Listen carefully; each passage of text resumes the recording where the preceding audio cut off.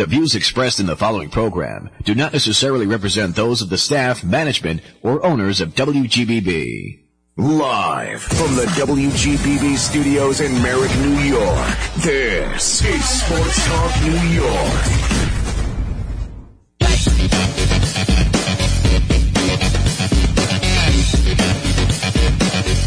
Hi, everybody, and welcome to Sports Talk New York with the spot-on sports guys, the Trez man, Mike Trezza, the coach, Mike Guidone, here with you for the next hour on WGBB. It is May 8th, May 7th, 2023. It might as well be May 8th. It's pretty late in the evening.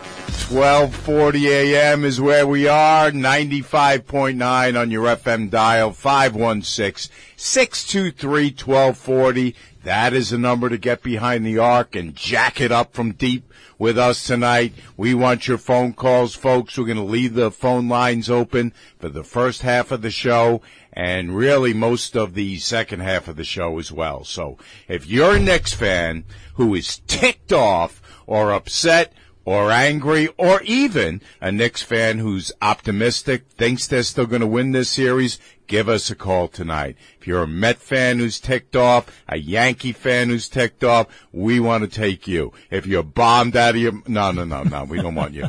Anyway, before we get to Knicks, Mets, Yankees, and then later on Jets, Giants draft, Rangers, let me say hi to my co-host, the coach, Mike Guidone. Trez, you kind of, it was interesting you said it's the 8th, but it is the 7th, but for most New York sports fans, we wish it was the 8th because, boy, what a tough day for baseball, the Knicks, we'll get into that very shortly. But, what do they say? Hope springs eternal, and then it's still spring, but it's still a little early for the Mets and Yankees, but the Knicks, they got to pull it out here. Yeah, what a difference 2 weeks makes, Mike. I mean, I wish we were on more of a 1 week schedule, but 2 weeks, 2 weeks ago, look at what was going on. The Knicks were in that first round series. The Rangers was still looking good. The Islanders was still in it. The Yankees and the Mets had not yet hit the hard times that they're now experiencing. And today, like you said, man, this was a tough day. This whole weekend in New York sports was really, really tough. So, it's funny, Mike. We talk about the Knicks almost every show now for the 2+ years. You and I have been on the air together almost 2.5 years.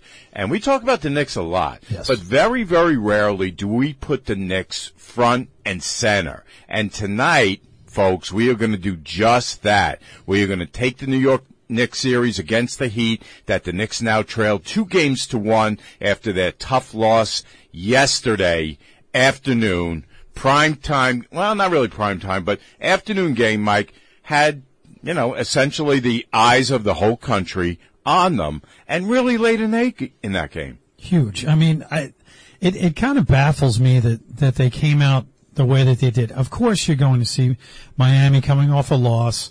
Back home, Jimmy Butler's back. They're going to be fired up and whatever. And this is what just absolutely floors me. So as we were going through before, and I'm looking at box scores and whatever else, this is from R.J. Barrett. This is his quote yesterday, and I want to make sure I get this right. R.J. said, they came out strong. Of course, he's talking about the Heat. That's something that coming into the next game, we've got to understand that and bring that intensity. Why didn't you bring that intensity this time? Thank you. What do they expect? That they were going to ease into the game?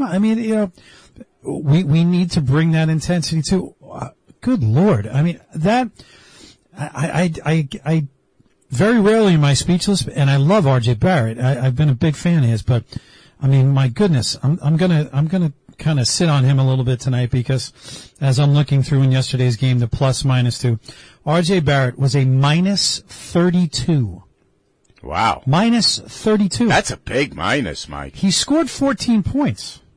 Okay, so, minus 32. Yeah. Well, let's go back a little bit, okay? Lord. Do you think that going to Cleveland and winning that first game in Cleveland might have given the Knicks a little bit of, I don't know what you want to call it, false sense of security, inflated sense of self-worth, coming into this series against a very, very motivated, very well-constructed, very well-coached Miami Heat team?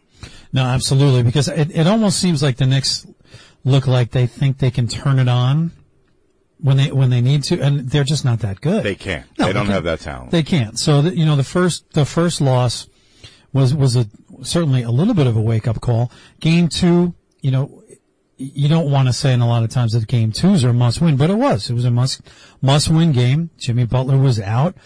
Knicks didn't play particularly well, but rose to the occasion, won the game.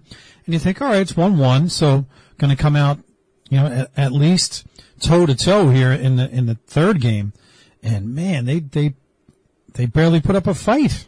And it was different than game 1, because game 1, the Knicks, led most of the first half, and you said, okay, listen, I think they're going to close it out strong, and it just got away from them. Yesterday's game, Mike, it felt like they were never, ever in that game. It felt like the Heat led by anywhere from 5 to 12 points pretty much all day. Right, and there was never that moment, like you said, that the Knicks had that kind of signature run, even to get it close, to make it something where the game was somewhat in doubt. They just didn't. I don't know. It looked like it was a tired group that traveled. Did you hear what Jalen Rose said, by the way? No. I have a lot of feelings on Jalen Rose, but he said that the Knicks didn't acclimate to the Florida weather. Oh, come on. Right? That it was too hot. Wait a minute. You're not playing outside. You're not playing outside. This isn't this isn't 84 in the Boston Garden where it was 95 degrees. Oh, come on. Can you believe this silly guy? Stuff. Come on. No. Here's the problem, Mike. When you shoot really poorly, then it really looks to you, the fan, maybe not you, the coach, but me, the fan, like you're listless and you lack energy. The Knicks in game 3, Mike, 8 for 40 from downtown. Now, I can do that math in my head. Hey, everybody, that's 20%. That's not good enough. Overall, on field goals in game 3, 31 for 91. Now, that one I can't do in my head, but that's somewhat less than 33%. It's about, actually, it's maybe about 35%, which, again, is not good enough. No, it's not good enough. You can't beat the local JV team shooting I mean, my goodness. Listen, we all know that the NBA game now is about 3, stretching the floor, different things. If you just look at the center position for the Knicks, right? This bears itself out. Mitch Robinson played 14 minutes, took 2 shots. Isaiah Hartenstein played 26 minutes, took no shots. Now, a lot of the Hartenstein's time was kind of garbage time, but I mean, it just goes to show if you don't have people that can knock down shots, you're not going to win. Now, I'm getting a little ahead of myself, of course, but what do the Knicks need in the off season? They got to get a 3-point shooter. They need someone. I mean, it can't always be Brunson. He was 0 for 5. Yeah. That's not his game really anyway, but I mean, it was spread out. Randall 0 for 5. You got them in the off season already, Mike. Well, no, but, I'm thinking about team construction because you actually said it perfectly. I mean, the Heat they're just a better constructed team. They are. They're very well constructed and very well coached, and we'll get to that. Yeah. But here was my issue though yesterday. Hartenstein, who I like, game 2, 9 rebounds. Right. And again, was a beast on the offensive boards. Got some really, really key rebounds. Yesterday, 25 minutes, Mike, and just 3 rebounds. And no shots. Right. Well, what are you doing he's out not there? really there to score, No, and but neither still. is Mitchell. But, Mitchell Robinson, 2 points, and even him, 5 rebounds. So here's the problem. You shoot an 8 for 40 from downtown, right? You're not rebounding the ball. Nope. And here's Bam Adebayo yesterday. Where did I have it? 17 and 12. Right. Yeah. He looked like a young Bill Russell out there. Yeah. Yeah, it's crazy. So, I mean, here are both the the Knicks centers totaling 8 rebounds, and Bam Adebayo by himself had 12 rebounds to go along with 17 points. So, right. I mean, it looks like you're not rebounding the ball well. You're not playing good defense. You're not shooting the ball well. What are you doing well in that game? When you figure it out, let me know. It's true. That's not, you can't go tied 1-1 and go down and get smoked like that. You just can't. I mean, it's insane. It's nuts. You hit on it really perfectly because, like you said, Bam Adebayo 17 and 12. Jimmy Butler, who sat out that last game, he got 28 points. 10 for 11 from free throw. Miami wasn't exactly torching the Nets either from 3-point land, 7 for 32, but they did everything else well. I mean, it just was, they didn't really have to. They didn't need to do anything. And no matter, finally, we were actually texting back and forth during the game the other night, and I was saying about quickly having, he didn't play much, but it really wasn't, he didn't have it or whatever, it wasn't a good game for him. So last night, he was really the lone bright spot coming off the bench, 20 minutes, 12 points, but then he goes down with an ankle injury. Yeah. And you're like, man, I mean, they had to bring, Quentin Grimes in there to play 22 minutes. When you're longing for Derrick Rose to make an appearance, it's trouble. Yeah, and here's the thing. Another contrast between this and the Cleveland series. The Knick bench was such a strength in the Cleveland series, and here's what they did yesterday. As you mentioned, quickly. 12 points in 20 minutes, which again has been by far his best appearance in this series. Grimes, 8 points, 0 assists. Quickly, 0 assists. Obi Toppin, 5 points, 3 rebounds in 16 minutes. Mike, what did I say that I wanted out of Obi when he's in the game? I don't want dunks. I don't want 3-pointers. I want Obi to rebound. 3 rebounds. That's not good enough. No, it's terrible. And great point on the assists. I mean, I'm looking at this right now. On 39 field goals, they had 15 assists. Yeah. I mean, it's just, now the NBA, of course, is an isolation league and you're not going to get, but there's no transition baskets happening there. They just, no matter what they did, what they tried, it just would come down, jack up a 3, okay. And like you said, not a whimper on the offensive boards. No. Nothing. No presence at all. And here's the thing.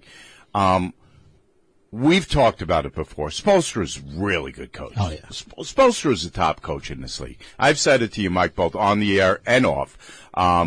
When LeBron and those guys got there, I think a lot of us, myself included, I'll be honest, thought Spoelstra was along for the ride. Sure. But since those days of the Big Three came and went a long time ago, Spoelstra has really earned his paycheck, and he's earning it this year.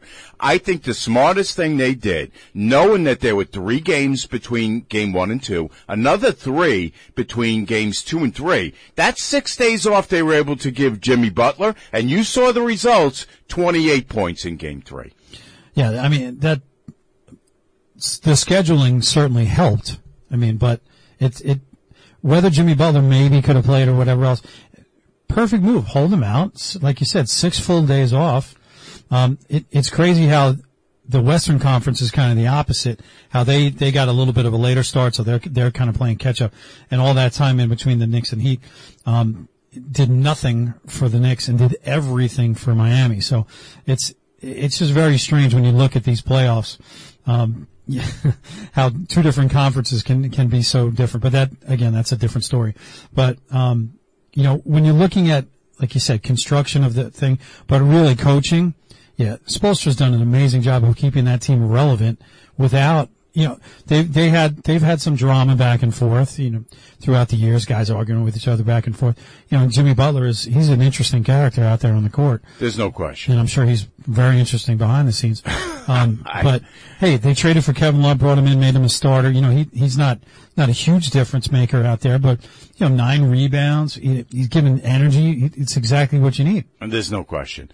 516-623-1240. And where I thought Spoelstra was key yesterday, Mike, was in managing Butler's minutes. You heard the announcers talking about not wanting to put Butler back in when the Knicks finally did start to make what was almost like a run, and he ends up playing 35 minutes. Again, 28 points. So now it's a quick turnaround. I think a Knick fan, you have to sort of hope that Butler is a little bit compromised. If you notice, he hurt himself again, same ankle. Mm-hmm. But again, you can't concern yourself with that. You've got to concern yourself with elevating your performance as the New York Knicks and not sit around and hope that Jimmy Butler's not 100%. Right. So after a game like that, if you're the coaching staff, all right, you go back, you have to watch the film. You don't want to watch the film. Sometimes you throw it in the garbage. Well, we used to say throw it in the garbage, but now it's just, slam your computer down. But so you take a look and you go, what do you pull off the tape from that game? Other than it was just a putrid performance. There's no real adjustments you're looking to make. And, again, I hate to go back to that quote, but when RJ's talking about that we have to understand that they're coming out with intensity. This is the NBA, baby. I mean, come on. This is second round. And you know what else, Mike? And listen, Knick fans can get annoyed with me for saying this. It's easy to dislike Riley and to look at him as Mr. Smug and Mr. Smarmy with his, $5,000 suits and his slick back, and he, strolls into the garden like he's Mr. And listen, it's easy for Knick fans over a certain age to remember the way in which he left the Knicks and still be, upset with him about that. But you got to admit, Mike, this guy is the best executive in baseball. He has 7 undrafted players on this team. Max Strus, Caleb Martin, Gabe Vincent. Mike, I got to ask you a question. Who are these guys? I never heard of Gabe Vincent before the series. I thought you said Faye Vincent. I know who he is. Yeah, right. It's a great point. I mean, yeah, and the fact that it's Pat Riley makes it even that much more hard to swallow for a Knick fan, like you said, because of what he did for us and then how he left. I mean, he went to the finals with Shaq and D-Wade, right? He got Shaq to come down. They went to the finals with those guys. Went to the finals, obviously, and won it with the group with LeBron. But you say, hey, listen, well, you got LeBron. Anybody can do that. Sure. LeBron in his prime, by the way, who we'll get to. But now you're putting together essentially a group of nobodies. You knocked Giannis and his guys out in the first round, and now you're threatening to do the same to the New York Knicks. Right. So you brought up their players, and again, great job on roster construction. But as I have these stats in front of me, and we were talking about plus minus. All right. So if you're not familiar with plus minus, that's while you're on the floor, the points that your team is scoring as opposed to what you're giving up. Now, it doesn't take a mathematical wizard to probably look and say there's going to be a lot of minuses on the Knicks. But every player was in the minus. Not one guy was a 0 or plus who played any meaningful minutes.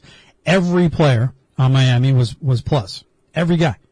So it's got to work that way. Well, I mean, not even like a bench guy comes in and got outscored like, while he was there's nothing. So, geez, I mean, Tibbs, my friend, I hope you're down there in Nobu or whatever was going on, or which, cause have something to eat, get back, but let's ream these guys out here and get them going. 516-623-1240. Give us a call, folks. Let us know what you think of the next series. So let me ask you, Mike, and I'm going to really hold your feet to the fire here. What adjustments need to be made by the Knicks? Obviously, they have to shoot better. Who gets more minutes? Who gets fewer minutes? Who comes in earlier? Who comes in later? I mean, do you want to get into the weeds on that kind of thing? Because we can't just run out the same old right in Game 4 and think that we're going to have a different result. What do you do if you're Tibbs? Well, I think a lot depends on whether Emmanuel Quickley is going to play or not. And if he does play, how effective he can be. I mean, that's I think that's the wild card here. So let's assume he's going to play. You have to play him his normal time, but if he's not effective, obviously they're going to pull him quickly. That's a great question. It's not, again, the bench was so poor and didn't give you anything. I mean, you're going to stick with your normal rotation just because that's what you've been doing. But, more so, don't you think, couldn't you just see how Jekyll and Hyde basketball is in the NBA, that the Knicks come out and they go 10 for their first 14 from 3, and it's a whole different world. I mean, you really have to keep your fingers crossed, but I don't know what you do, other than switch up your D a little bit, try to get out and transition, don't look to kick, get to the free throw line, get some people in foul trouble. I mean, you are what you say, your stats tell you. And 8 for 40, I mean, you hope it can't get any worse than that, but if they shoot that way again, it doesn't matter what they're thinking. Philly and Boston. Yes. Philly wins today in overtime. Yep. That series now tied at 2. So let's take the optimistic approach for a sec, Mike. Let's assume that the Knicks do find a way to take this series home. Who do you think is a better matchup? Obviously, that series is going to go long, right? Yeah. That's probably going to 7, I would say. Who do you think is a better matchup for the Knicks? Should they be good enough and fortunate enough to get past Miami? I think Philly's a better matchup for them. I do too. Yeah, I see, Joel Embiid, he was the MVP, which you could argue whether he should have been or not, but the guy's a tremendous player. At least the Knicks have the size and a little bit of depth to defend him. James Harden has picked up. I look at that matchup. I think that the Celtics will they play too fast and have too many other weapons that's not a great matchup for the Knicks. And I think that, I love Doc Rivers, but, he's no John Wooden either. I think that's that's a matchup you don't have to worry about. Although, the Celtics they're going with a rookie coach who's 20 years younger than me, which, I hate to point that out, but, I got to go with the Sixers. I think that's the team you want to see. Series out west, obviously, if you're a Nets fan like I am, you cannot root for Phoenix. You want to see them eliminated point blank, but obviously the much more entertaining series from a star power standpoint, Mike, is the one with the Lakers and Golden State. Lakers now up 2-1 after a pretty convincing victory at home last night over Golden State. It seemed in that game like Golden State knew early that they weren't going to do much. Yeah, it seemed like they threw in the flag a little bit early. It in a little bit. It's almost like someone brought this up. It was a good point that in game 1, the speed that the Lakers played with Golden State, they matched their speed, and they were able to really kind of take command of that game and stay in it and win it. Then game 2, which was I believe there was only one day in between. So Golden State comes back, blows them off the court. Now, a couple days rest, Lakers come in, again, LeBron, age, Anthony Davis, he can be the best player in the league when he wants to be. His motivation is a little off, but if there's time in between games, favors the Lakers. If it's a quick turnaround, favors Golden State. The Lakers haven't lost a game at home. I believe that they've won their last 14 games in a row at home. And they had to go into the play-in to get it in here. Yeah. So did Miami, as a matter of fact. So, it's really crazy when people say, hey, it's the NBA, no underdogs ever win. It's not like hockey. You don't get a number 8 over a number 1. What? What are you talking about? Well, and it also lends itself to the fact of how important is the NBA regular season, right? Well, that's what I was going to ask you. You bring up a great point with that, Mike, because Miami, right? Let's take them for just a second, right? Yep. Maybe Spoelstra, being the coach that he is, maybe load management, I know you hate that term, I do too, was his game plan, and he said, hey, who cares if we have to win a play-in game? Who cares if we have to get an 8 seed? We can still win right, and again, they're not 100% healthy either. No Tyler Hero, right? Yeah, a compromised Jimmy Butler. So when we're right and playing right, we can beat anybody. So that's a great point. That's a point I was going to make with you. Well, and you look at Milwaukee, had the best record in the NBA, right? Bounced. See ya. Bounced, and their coach, Gonzo. Yeah. 2 years after winning the title. That's rough. What have you done for me lately? Nick Nurse. Toronto, former, NBA champion. Thanks for the memories. See you later. Yeah, I mean. It's a tough business. Budenholzer, what do you got to do? Okay, and Giannis missed 3 games in that series. Whew, that's tough stuff. So let's see if we can squeeze in some Mets right now. I know I'm hitting you with, hey, listen, you're going to have your chance after the break. We'll get to some Yankees. I wish I had something stronger than Poland Spring in my hand right now. Poland vodka is what you need right now. But anyway, the Mets 17-18 after another really, really rough loss today, Mike. Second place. And listen, I know Met fans are going to, pound down on me for saying this, Mike, and it's okay if you do. The only reason they're in second place is because that division is god awful. No, you're right. Can't fight with it. But actually now they've fallen to third. But still, when you're a game under 500 and you're one game out of second place, that the division is horrendous. There's a couple of things we're going to point to. Go ahead. Number one, all right, Francisco Lindor. My man's hitting 217. Wow. 217. Yeah. Pete Alonso, he's not known for his average. I guess $340 million doesn't get you what it wants to right? Seriously. I was talking about that with our Mets guy, Cap. Could he be, great guy, excellent smile. He's got a good glove, but plays every day. Plays every day. Plays a good second base. Listen, I show up to work every day. I'm not getting 100, a good shortstop, I should say. Listen, I play good defense in school. I do what I can.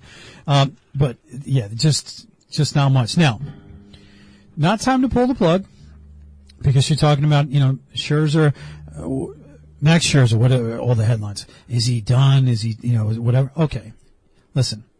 He was pitching relatively well, got suspended, had a stinker of it back in Detroit, but it was like 35 degrees. I'm not going to get too crazy about that.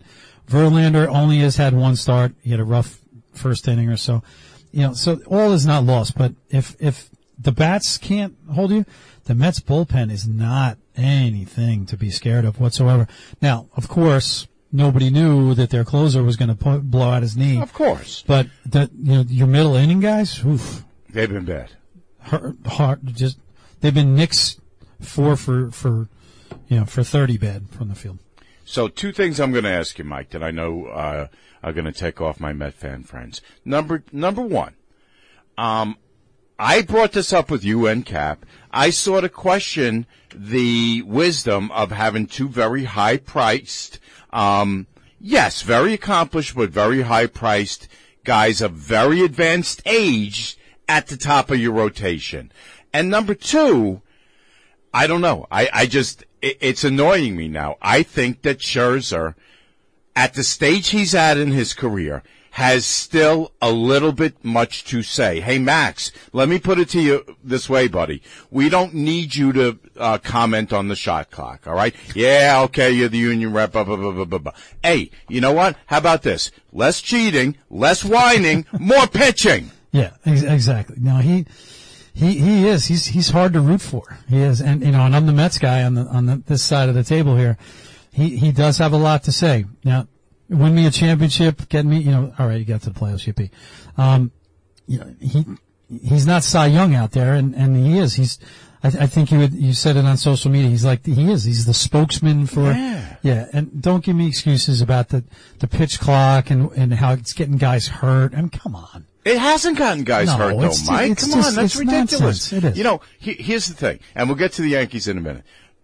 Carlos Rodon, if Carlos Rodon carjacked me when I walk out this studio tonight, I wouldn't be able to tell police it's him because I have no idea what the guy looks like, all right? He was hurt before he got here. He's been hurt since he's here, and it's nothing to do with pitch clock. So please, don't give me pitch clock. It's ridiculous. I mean, for Scherzer to be sounding off about that, you're right. It sounds like he's setting up excuses for either injury or ineffectiveness in the middle of the season or toward the end of the season. That's what it sounds like to me. Get out there and pitch. And listen, when your manager comes out and he says, how are you feeling, Max? You're 38, 39 years old. How are you feeling after 6 or 7 innings? How about this? Be honest with him and say, I'm shot. Take me out. I know my bullpen stinks, but get somebody else out here.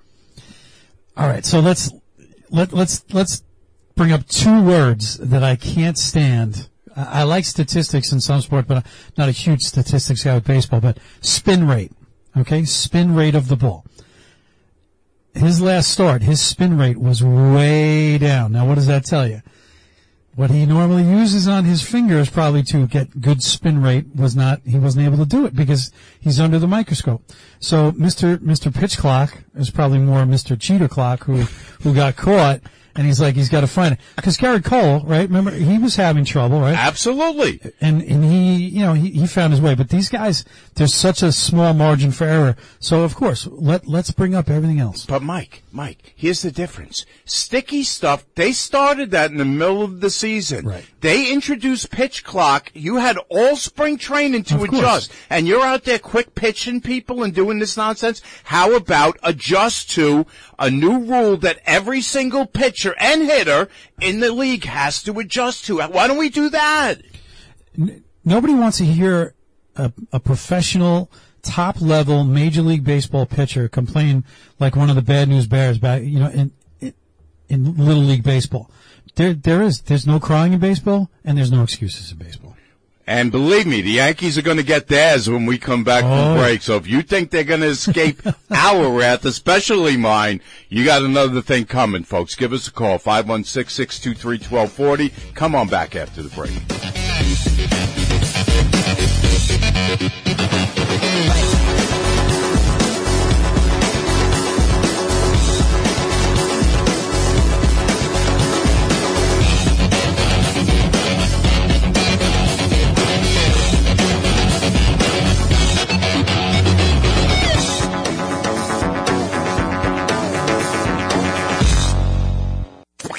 You're listening to Sports Talk New York. Tune in every Sunday night at 8 p.m. on Long Island's WGBB. Broadcasting on 95.9 FM and 1240 AM. Or listen live online at WGBBradio.com. Stay connected to Sports Talk New York on WGBB by following us on Facebook, Twitter, and Instagram at WGBB Sports Talk.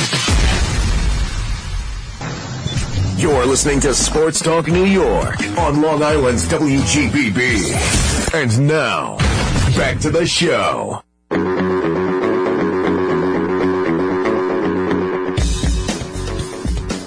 here we are. Welcome back. Sports Talk New York with our Spot on Sports guys. Coach Mike here with you, along with the Trez man. He had to calm himself down. That's why we took it out here through the break. But I don't think those of you who are looking for a calmer, nicer, more relaxed version of the Trez man are going to get that as I bring up the New York Yankees now.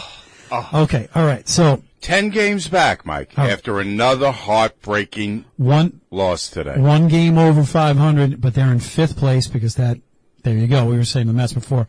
We're everybody's good in this division. Everybody's, except the Yankees. Well, I feel badly because when we talked about the Yankees and the AL East a couple of weeks ago, I said the Red Sox are going to stay. The Red Sox are playing. They're tremendous. They're playing well, and Tampa Bay just never loses. So it would have been so big just to go in there and listen. We understand it's May 7th or 8th or whatever date it is, and. But Tampa, they're winning 80% of their games, Mike. It would have been such a big thing if we could go in there. Friday night they were down 4-0. They did such a good job to come back, and tie it at 4. And, a misplay out in left field by this guy, Jake Bauer, who they just brought in. Okay. It's a tough way to lose. They come back Saturday, have a nice win. And then today, they are up 6-0 with Cole on the mound, who had not lost once this year. And listen, before anybody thinks I'm going to sit here and second guess Aaron Boone, I'm not. He has to stay with Cole in that spot. Yeah. And it's Cole's fault. He has to. Your team gives you a 6-0 lead in that park against that team. You have to bring that one home, Mike. You don't have to give me 9 innings, but you have to give me 6, and you can't give back, all 6 runs. That you can't. Right. And perfect point, because if you're all things aside and all jokes aside, Gerard Cole 5 innings, 8 hits, 6 runs, 5 earned. You're the ace. Like you said, hadn't lost a game all season. Gotta take it home. Yeah, you spotted that lead on the road against the first place team. The Rays are 28-7. I know. Good God. I mean, so, yeah. Let's do that tough math in our heads. 80% of their games, Mike. Crazy. All right, so let me ask you this. So, just to give you a second to take a breath. So, are you more concerned here with pitching or hitting at this point? And, I'll get to my outfield question in just a second. But where do you think, you got Aaron Judge now? He's out. Are you super concerned with that? Is that going to filter through the lineup, or is it more of a pitching depth issue? No, I'm not concerned that Judge is out long term. I think Judge will be back soon enough, but it's not soon enough. As you said, it is getting late early. When you're 10 games back of a team that's winning 80% of their games, I mean, you go do the math. That's a lot of catching up. And again, when you're being in the cellar, even though you're a game over 500, that's a lot of teams to jump over to. So I am concerned with that. Our outfield right now, Mike, is horrendous. I mean, it's from hunger. I mean, Oswaldo Cabrera. Thank goodness Harrison Bader is back, because he's had a lot of big hits the last couple days and has played some good defense. But, now you got this kid, Jake Bowers, out there. Again, that was a big misplay. It's a young kid. You don't want to get on him, but we can't have that happen in that spot. We came all the way back from 4-0 down in that game, and to lose that game that way, the outfield right now is horrendous. But, I gotta tell you, you know me. I'm not much on second guessing coaches and managers, but Monday night, I'm gonna go back almost a week now. Monday night, Boone, I thought he did a terrible job. He took Herman out. Now, Herman is not Clark Schmidt, Mike. No. Clark Schmidt's been terrible every start out. Herman is either terrible or he's great. He's almost never in between. Right. So Boone takes him out. He's up 2-0. Okay? He gives up one hit in the ninth, one single, and Boone comes out and takes him out. And puts in Clay Holmes, who's been really, really terrible this year.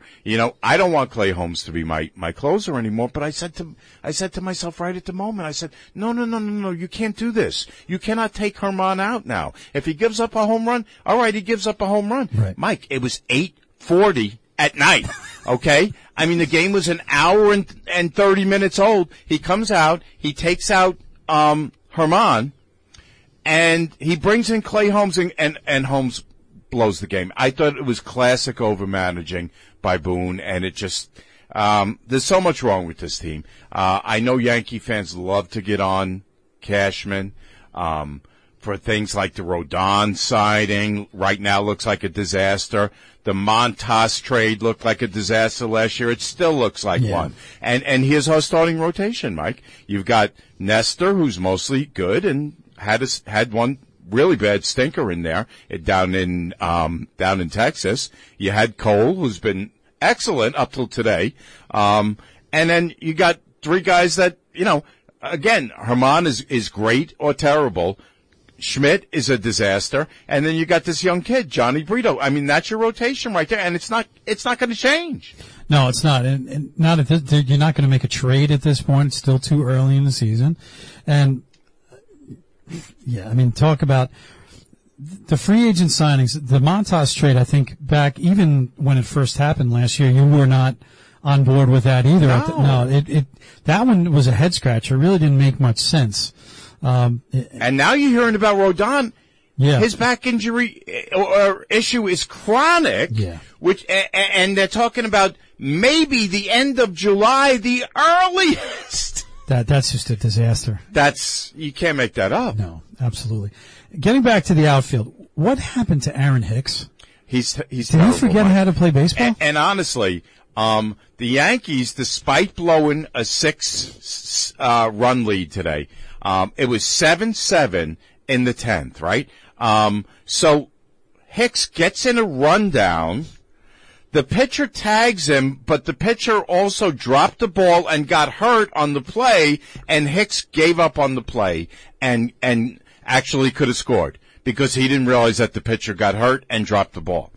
Yeah, his head does not seem to be anywhere No. Into play. He doesn't like. It looks like he enjoys playing baseball. And here's the thing, Mike. You know this as a coach. Two things you can always do. You can always give effort, and you can always play intelligently. Right. All right. There was a thing today. I don't know if you saw it. Higashioka was catching. He forgot how many strikes there were. And so Rizzo came up to him at the end of the inning and had a little conversation with him. And all these people on social media, oh, Rizzo, he's not the guy. He needs to. What? Are you kidding me? Yeah. Mike, Higashioka's not a slugger. He's not really even a great defensive catcher. He's there to be a smart player and to work with play. And if you don't know how many strikes or how many outs there are. As the catcher? I mean, come on, that's a bad job. That's I terrible. have absolutely zero issue with Rizzo going up to him and having that little conversation with him. He didn't yell at him. Nope. He didn't confront him. He didn't barrel up, to his chest that way. It was a conversation. I mean, Mike, have we gotten this soft that we can't have conversations and hold each other accountable? Isn't that what, and that's what you want. I mean, when all is well, let's say, let's flip it. Now, of course, it's easy to say that, but let's say the Yankees are 28-7, and that happens.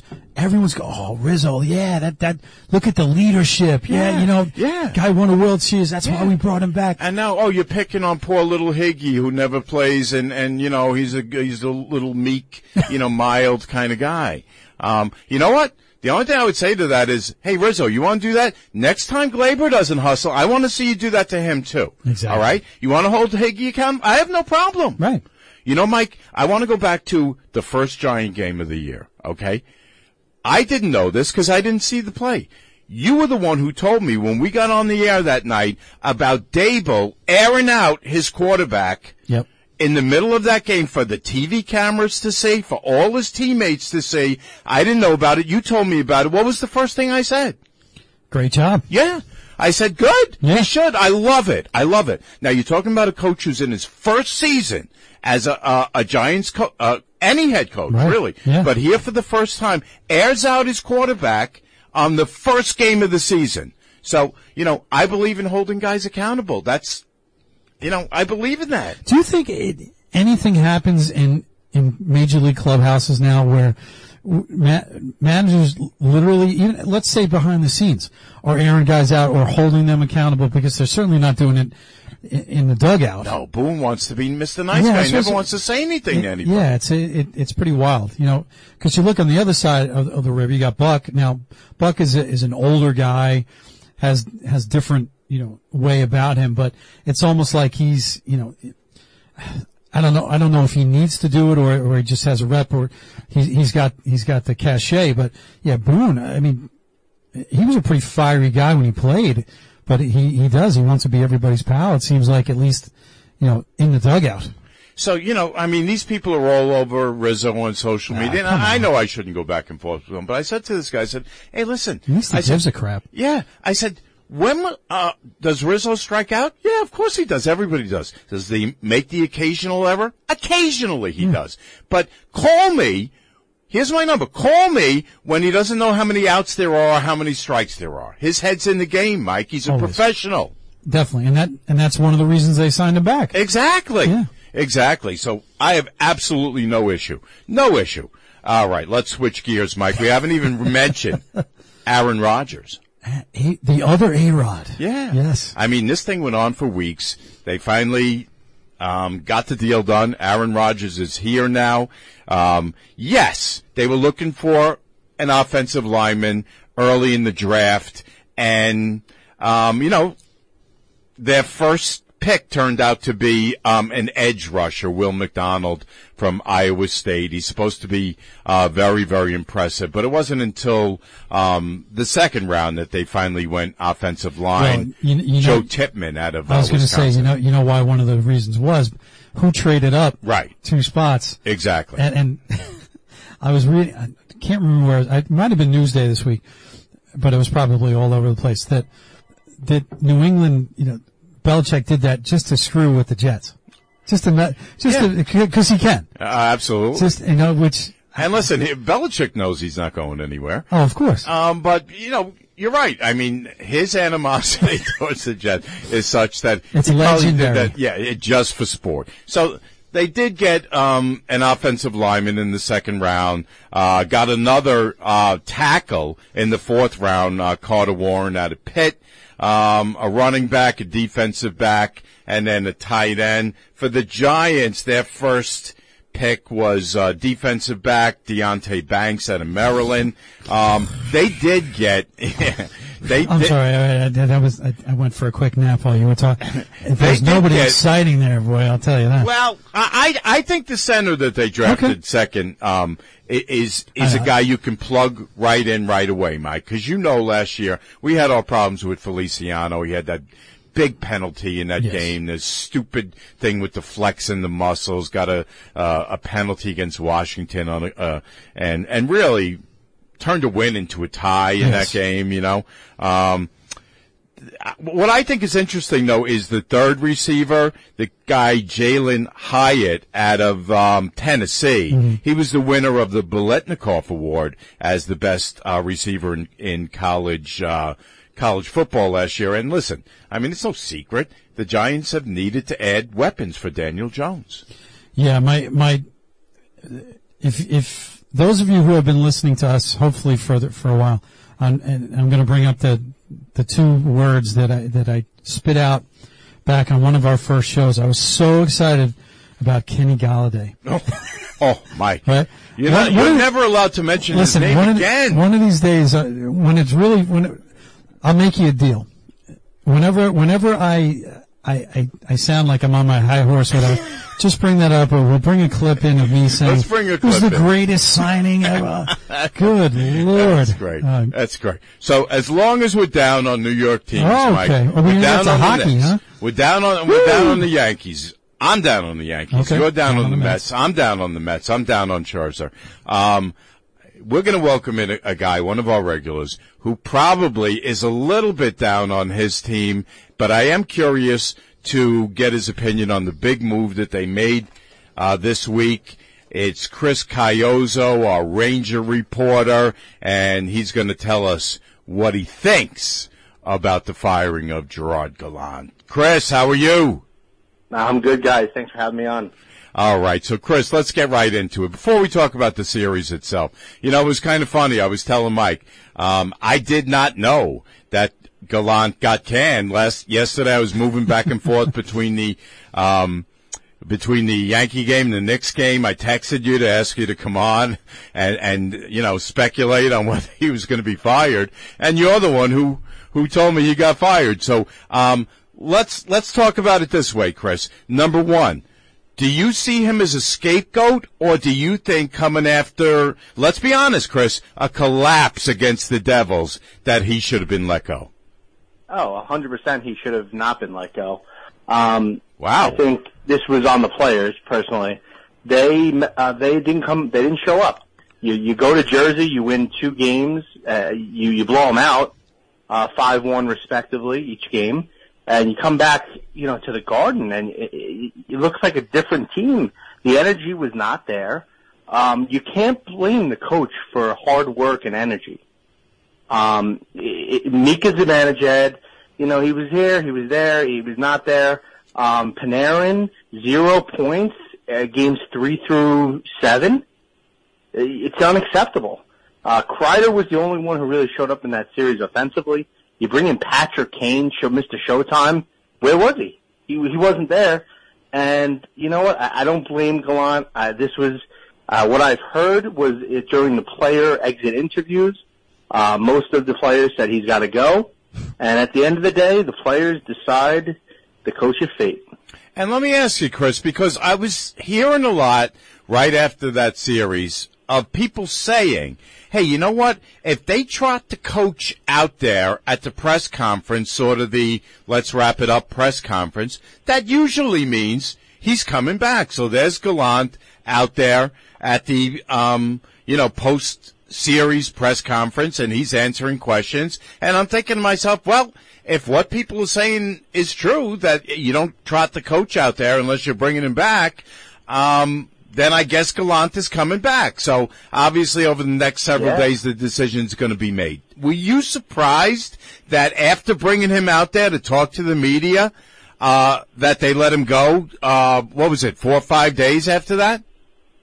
I was very shocked. And he had a record of, 100 and, I want to say 100 and, close to over 100 wins and 40 to 50 losses in 2 seasons as the coach. 99 and 46, exactly. You're right. 99 and 46. So I was a little off with the numbers there, but thank you for listen, you were right on target.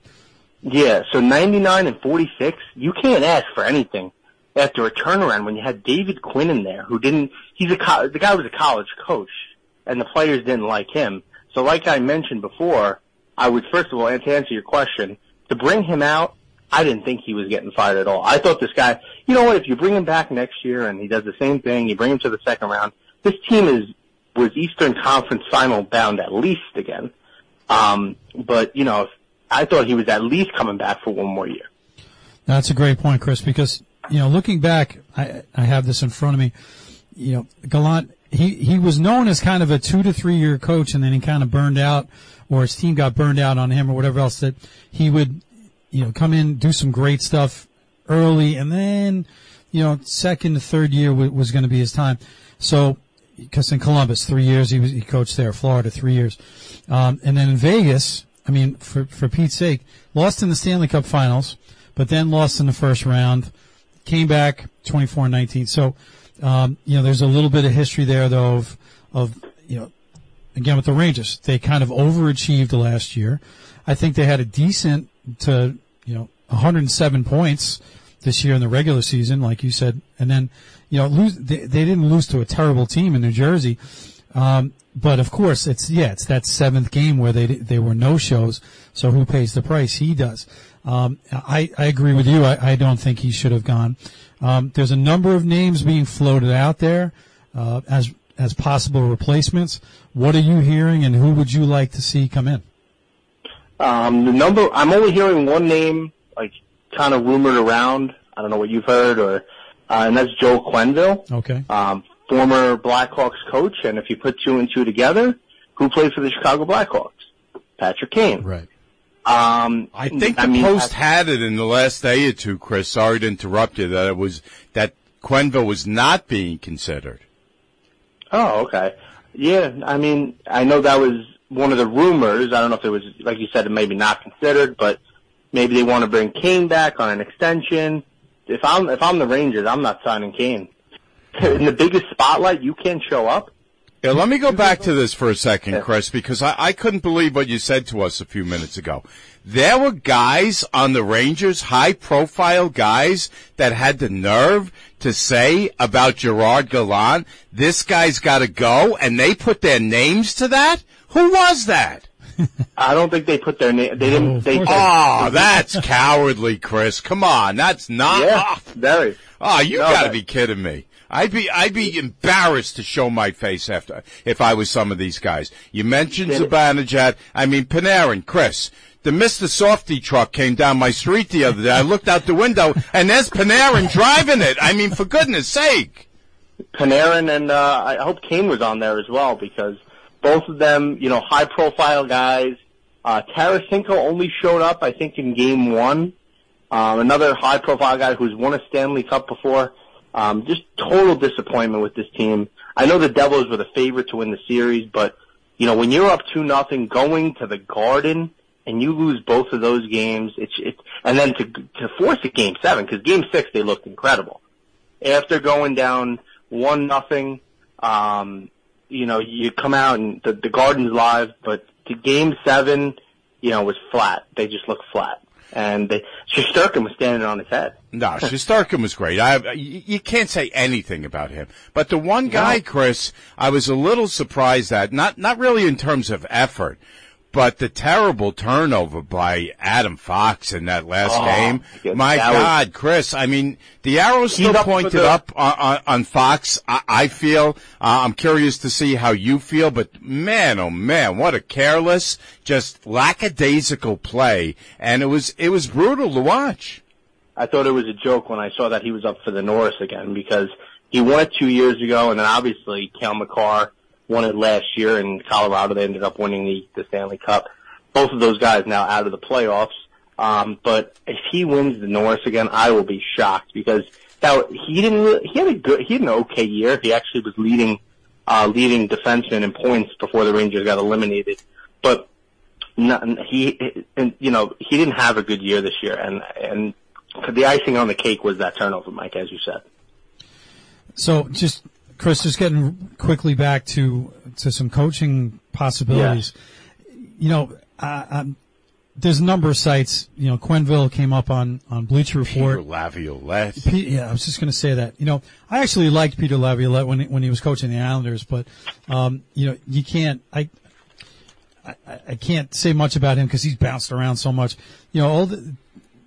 Chris Knobloch, who I've never heard of, but apparently he's the AHL coach. He was on the Yanks for a few years. Yes, friend of 44 years old. Daryl Sutter. It's just retread guys. Bruce Boudreau. There's one name out there that came up, and it kind of seems like that would be an older thing for the Rangers to do. But Mark Messier's name got floated out there. You almost read my mind, Mike. Yeah. So I guess my question is that's almost a desperation move, I think, and the Rangers don't need that right now because they're just too good. Like if you needed to put people in the seats or there was no buzz, maybe you bring him in. No, you could sell out the Garden any night. Yeah, exactly. I mean, it doesn't. You can have anybody coaching, and still going to sell out. So I guess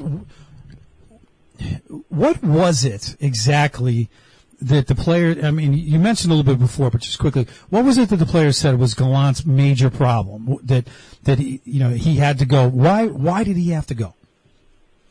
I personally think that player and coaches have relationships. You know what I mean? You see it. I think a prime example, and it kind of going off of hockey a little bit here, and you see it in all sports. But when coach-player relationships come up to me, you see a guy because you just saw big moves being made in the NBA. 3 out of the last 4 NBA champions the coaches have been fired. Yeah. So it doesn't matter win or lose, you're still going to go. So a guy a good coach-player relationship is a guy named like Steve Kerr, right? Mm-hmm. Players have a lot of respect for Steve Kerr, but getting back on Gallant, they didn't have respect for him. It was kind of a respect thing. Yeah. Man, that's weak, Chris. Those guys, forget about, stabbing him in the back. They should be over at his house mowing his lawn and washing his car right now. But listen, Chris, we gotta wrap up. So thank you very much. I appreciate it. Great job. I will talk to you soon. Thanks, guys. Thanks for having me. Thanks for being on. Really appreciate it. Yeah, that's an interesting story. So, when we're back on the air, we'll see maybe if it's one of those retread type guys or maybe someone that we didn't talk about. Yeah, but Mike, come on. I mean, this is what I'm talking about. For guys who did not show up, who make a ton of money, and a high-profile guys. Listen, I don't want to put it all on Panarin. Panarin was terrible in this series, Mike. That shorthanded goal, he should be made to look at that film every day. That was embarrassing, effort-wise, ridiculous. And Zibanejad, not much better. Adam Fox, not much better. All right? So we'll see what happens with that. We're going to have some more positive, hopefully, in 2 weeks. Well, yeah, that's going to do it for us, folks. For everyone here at Sports Talk New York, the Spot on Sports guys, Guidone and Trezza. We will see you in 2 weeks. Brian Graves is our producer. Thanks to him. We're out.